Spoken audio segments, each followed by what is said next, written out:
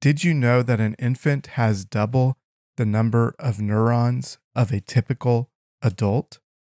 I know I definitely didn't. Have you ever thought about how your brain works and what makes it tick? Personally, I have no idea.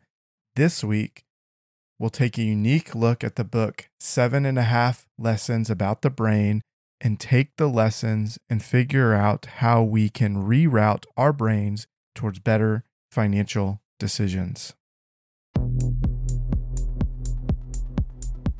Welcome to the Delve Into Money podcast. I am your host, Curtis Haney. This is the personal finance podcast where we attempt to demystify money by reviewing books and applying what we learn to our own financial journeys.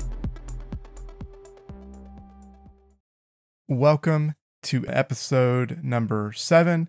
This week we're going to focus on the book 7.5 Lessons About the Brain. This book was written by Lisa Feldman Barrett. She is among the top 1% most cited scientists in the world for her research on psychology and neuroscience. She is a professor at Northwestern University and has a lot of other things on her list of accomplishments.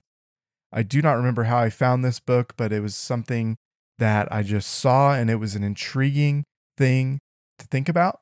One of the things that she talks about is that your brain's most important job is to control your body by predicting energy needs before they arise so that they can effectively make worthwhile movements and survive. And so we typically think that our brain is for thinking and forming thoughts, but our brain is actually the management system for our whole body.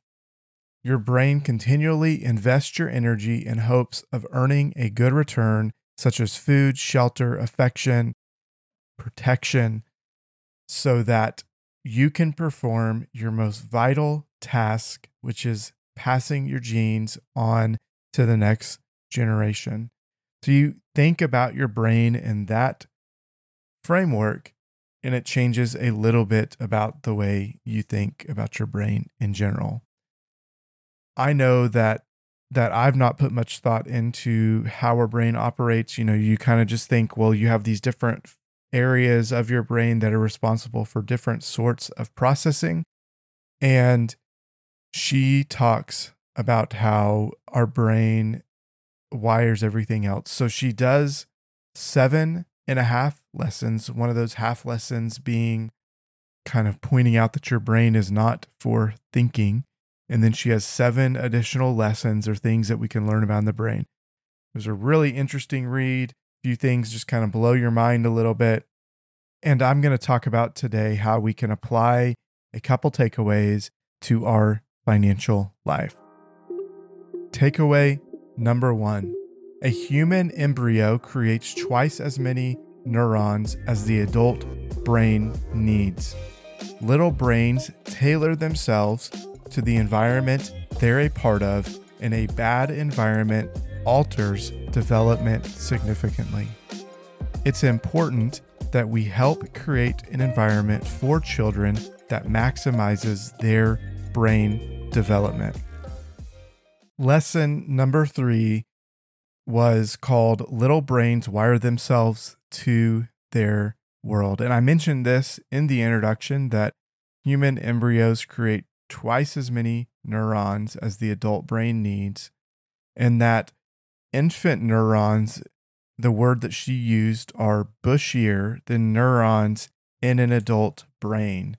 So unused connections are helpful at the outset because they help enable a brain to tailor itself to a diverse environment. So what that means is as those neurons are firing, you're developing pathways that are refining themselves. And so the bushiness is kind of getting cut off, kind of getting like you would with a tree. You would go clip off the little feeder branches that you don't want to develop. The same thing is happening in your brain. The unused connections are a burden as they create a metabolic weight, adding to your needs and they don't contribute anything. So instead of maintaining them, they prune those connections, like we talked about with the tree, and they make room for more learning and create more useful connections along the way. You're helping the child create those new connections, those new pathways that are going to be there for the rest of their lives. Research shows that poverty is bad for brain development.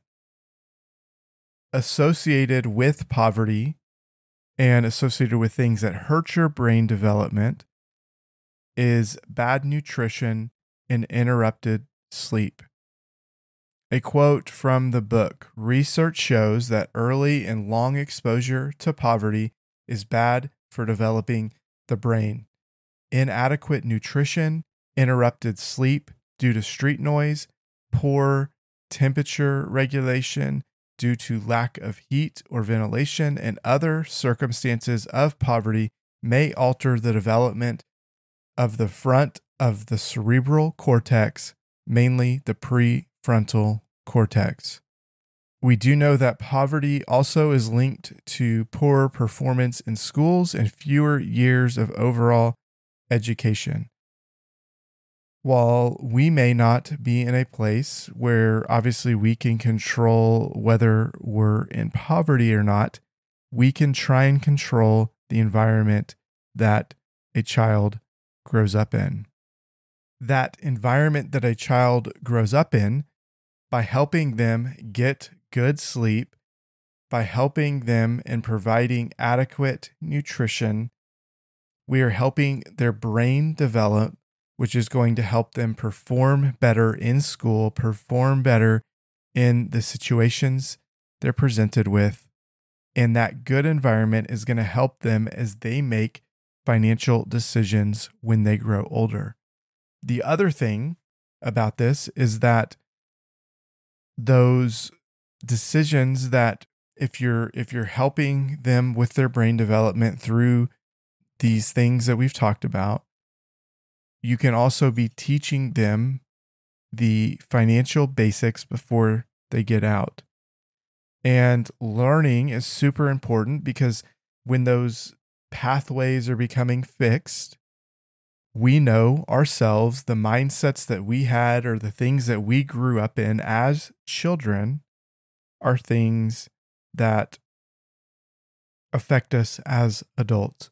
I know this is a big motivating factor for me because I think that anything that I'm teaching a child today, any opportunity that I get, is something that could be passed on for generations. And so even if something does not stick the first time, you're setting seeds that could potentially impact them down the line. And I think it's super important that not that anyone here is trying to damage or hurt their children, but that we think about ways that we can assist in that brain development. A second point from this is toddlers manage their own body budgets well when caretakers give them learning opportunities. Quote from the book again, it says, in general, toddlers learn to tend their own body budgets better when their caretakers create learning opportunities for them instead of hovering and taking care of their every need. A big challenge of parenting is knowing when to step in and when to step back. And I can definitely tell you, I do not know these things, right? Because we are just now expecting a child, so I don't have any children, but I'm using what she's trying to teach us as a framework for how I want to approach my child. Just because I want to approach it this way doesn't mean that I always will succeed in that. So as we talk about this, it's definitely something that's an aspirational thing versus always a reality. Using this for the personal financial benefit is if toddlers are good at tending to their own body budget, we need to create opportunities for them to learn. And we can do this with money. We can teach our children about money early and give them the opportunity to learn through trial and error. Some examples of this: we can give a child an allowance. This allowance allows them to have money, to possess money. We can teach them the lessons of saving and spending and investing, and will allow them to develop some of those muscles while they're underneath your tutelage. Now, we may think that this is not that effective because we see, well, I did all this stuff and we see all these kids that had allowances and they don't have good outcomes, but you're always planting seeds. Children are going to make their own choices. I know I definitely did in a number of cases, but if we plant those seeds, the seeds that were planted resulted in me making different choices once I came to my senses that I needed to make different choices. I had an easier time because those seeds were planted than a number of people who had never had the seeds planted. With the allowance, or whatever this looks like for us, another example of teaching our kids about money is that instead of buying toys or buying things for our children, we can set up opportunities for them to buy their own things.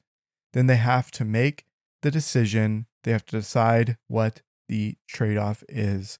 I guarantee this piece of advice, if followed, will create some tantrums, right? It'll create some bad reactions. But the hope is that by giving them the responsibility, they begin to understand the trade-offs that they have to make. That trade-off is going to be, I can't get this toy because last week I bought this other toy. That's going to be a hard lesson for any child to make. With this, you can also provide them opportunities to earn more money. And so then that reinforces to them earning money is a good thing. It reinforces to them that earning money can come with rewards. You also want to incentivize saving. You want to incentivize giving. I know my parents, every time I was given money as an allowance, I had to put aside money for a tithe to our church. And that built a habit that was strong and continued to be strong in me today. If I hadn't have done that, I think just knowing myself, I would have mentally struggled to make that leap, because I would have struggled to see the connection. I would have struggled to give up what I felt like was mine. But obviously the tithe, the whole point of that is to identify that this is not mine, this is God's, and it's to give up that piece as a act of obedience to that. You may not believe the same way, but giving, even outside of the church, provides a lot of those same benefits.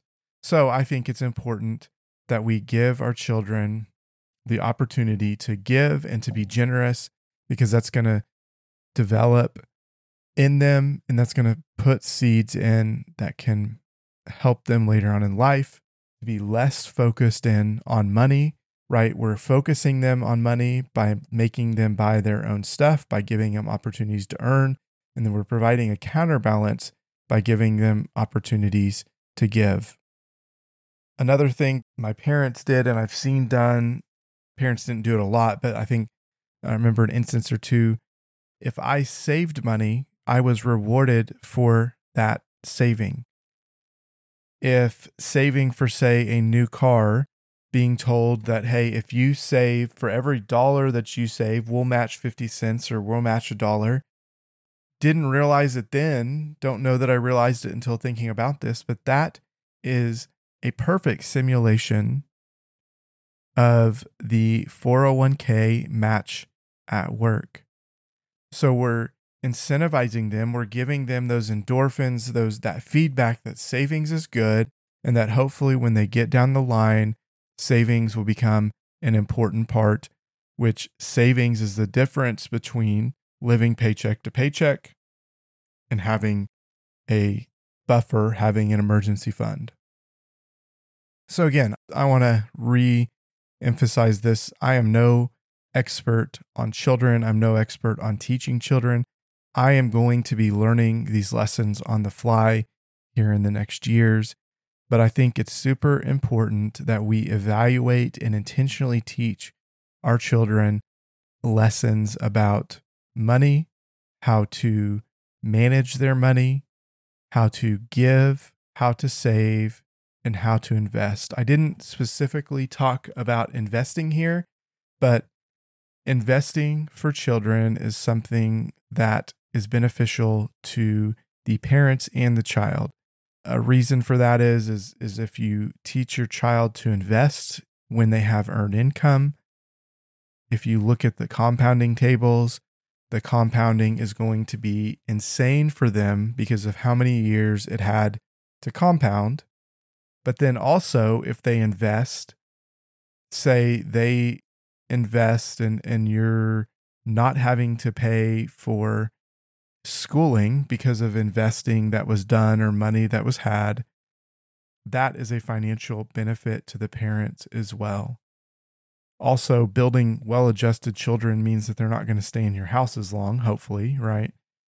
And that by not staying there as long, you are going to be better off because they're not going to be mooching off of you unless you make them pay rent, which I can understand. I feel like there's maybe a little bit of cruelty in that. But to recap, we want to create an environment that allows our child's brain to develop. We want to give a child an allowance. We want to discuss saving, investing, and spending with children and allow them to see their own consequences, allow them to develop and create learning opportunities for them to develop their financial muscles. Takeaway number 2, your brain is a prediction machine where your day-to-day experiences are all carefully controlled hallucinations. Say what? These hallucinations / predictions allow you to operate less rigidly and more fluidly, which allows you to operate. If we can change the predictions our brain makes, we can change our actions the next time. In lesson number 4, the title is Your Brain Predicts Almost Everything You Do. A quote from this chapter says, scientists used to believe that the brain's visual system operated sort of like a camera, detecting the visual information out there in the world and constructing a photographic-like image in the mind. Today, we know better. Your view of the world is no photograph. It's a construction of your brain that is so fluid and so convincing that it appears to be accurate, but sometimes it's not. This is just a crazy idea that I still don't know that I completely wrap my mind around or completely understand. But neuroscientists like to say that our day-to-day experiences are a carefully controlled hallucination, constrained by the things of this world and by your body, but ultimately constructed by your brain. It's not the kinds of hallucinations that will send you to the hospital or create negative effects, but it's your experiences and your actions that guide these hallucinations, that guide the way that you're seeing the things around you. It's the way that your brain gives sense to the data that's happening, the things that are coming in, and it's something that we are going to be completely unaware of that it's actually happening this way. The construction of this hallucination is done through prediction. Scientists are fairly certain, reading this book, that your brain actually begins to sense the moment-to-moment changes in the world around you before the light, chemical waves, and other senses of data hit your brain. So while we think the senses are what's causing it, your brain's actually predicting based off of its previous experience what's going to happen, and those senses are secondary, either confirming or denying what your brain is already hallucinating, what your brain is already forming in your mind. Your brain is wired to prepare for action first. So, like when you move your index finger onto a trigger of a gun, you make body budgeting changes to support that movement. There's an example that she gave in the book. Your body's like internal sensing mechanisms are actually coming second to what you're seeing and everything that's going on there. So it's your brain is actually preceding these actions just slightly. So your brain is initiating actions before you're even aware of them. This is where we can immediately start to see what this means. Because in everyday life, we make choices all the time. But if our brain is taking our previous experiences or things that we're exposed to, and it's initiating those actions before we're even aware of it, that means that our brain is predicting what we're going to do, and it makes it hard to get off the trains that we've already created for ourselves, the things that we've wired it to do in the past. It's hard to stop those things because your brain is preceding everything that you're actually aware of. So your actions are under the control of your memory and your environments. So we can change the way that our brain predicts the future by investing time and energy. You can learn new things, you can have new experiences, or you can try new things.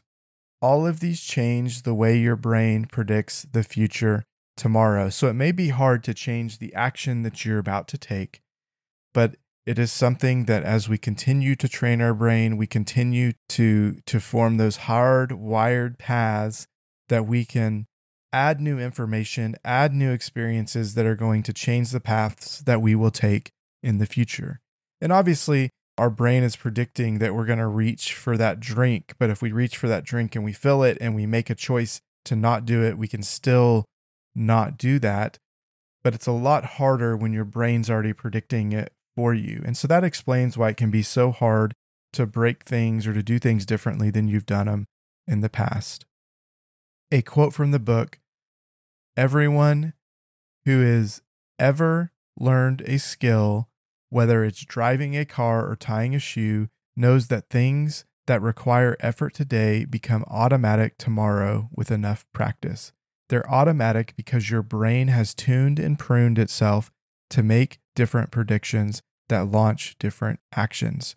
So this is something that is good and bad, because it's good when you're developing a habit that you want to repeat. It's good when you get out of the shower, you go brush your teeth, you go through the morning routine, because you're not having to think and process all that. It preserves your mental energy, which is really what the goal is here, right? Because if our goal is to reproduce, if our goal is to create and carry on our genes, then preserving that energy allows us, as you think back in the olden days, it allowed you to have the energy to fight when you needed to fight.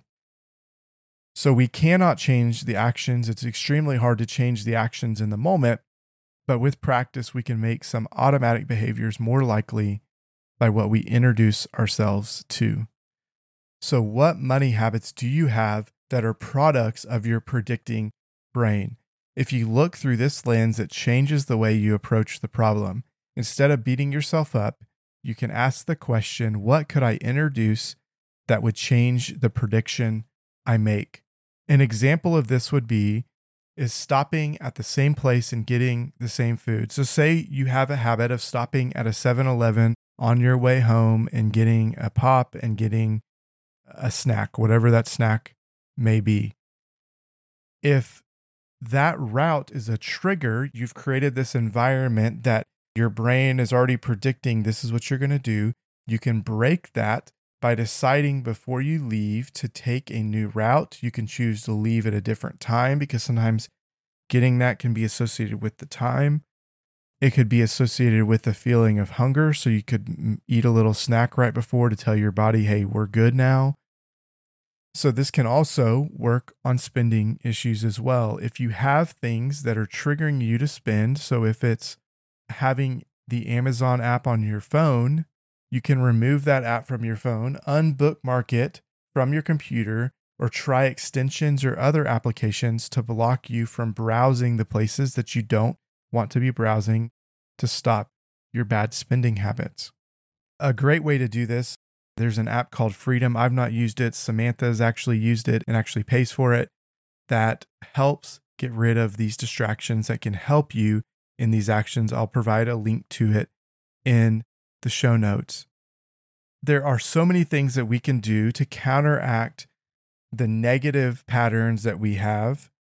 And that is just one example of a way to get rid of some of that spending. Another way is maybe you take less money or you just take cash to the mall. Maybe you're counteracting it because that's going to break the trend that you have, that it's just easy to pull out that credit card. It's easy to pull out and it's easy to spend. Take cash, only what you're going to spend, and then you can spend the cash that you have. When you run out of that cash, you're no longer able to spend additional money. We want to create roadblocks. We want to break the patterns that our brains have created to rewire our spending decisions. You can do the same thing as with investing. You create routes to continually invest over and over again that then you want to make those routes deep so that you can invest and you can reach the goals that you're trying to reach. Some examples from this on budgeting is it can be easy to not check your budget and allow those routes to continue to dig in and dig in and dig in. What we have done as a couple is we have set up a time and place that we are going to talk about those things, which creates the motivation, creates the mental routing that we're going to have those conversations on a regular basis.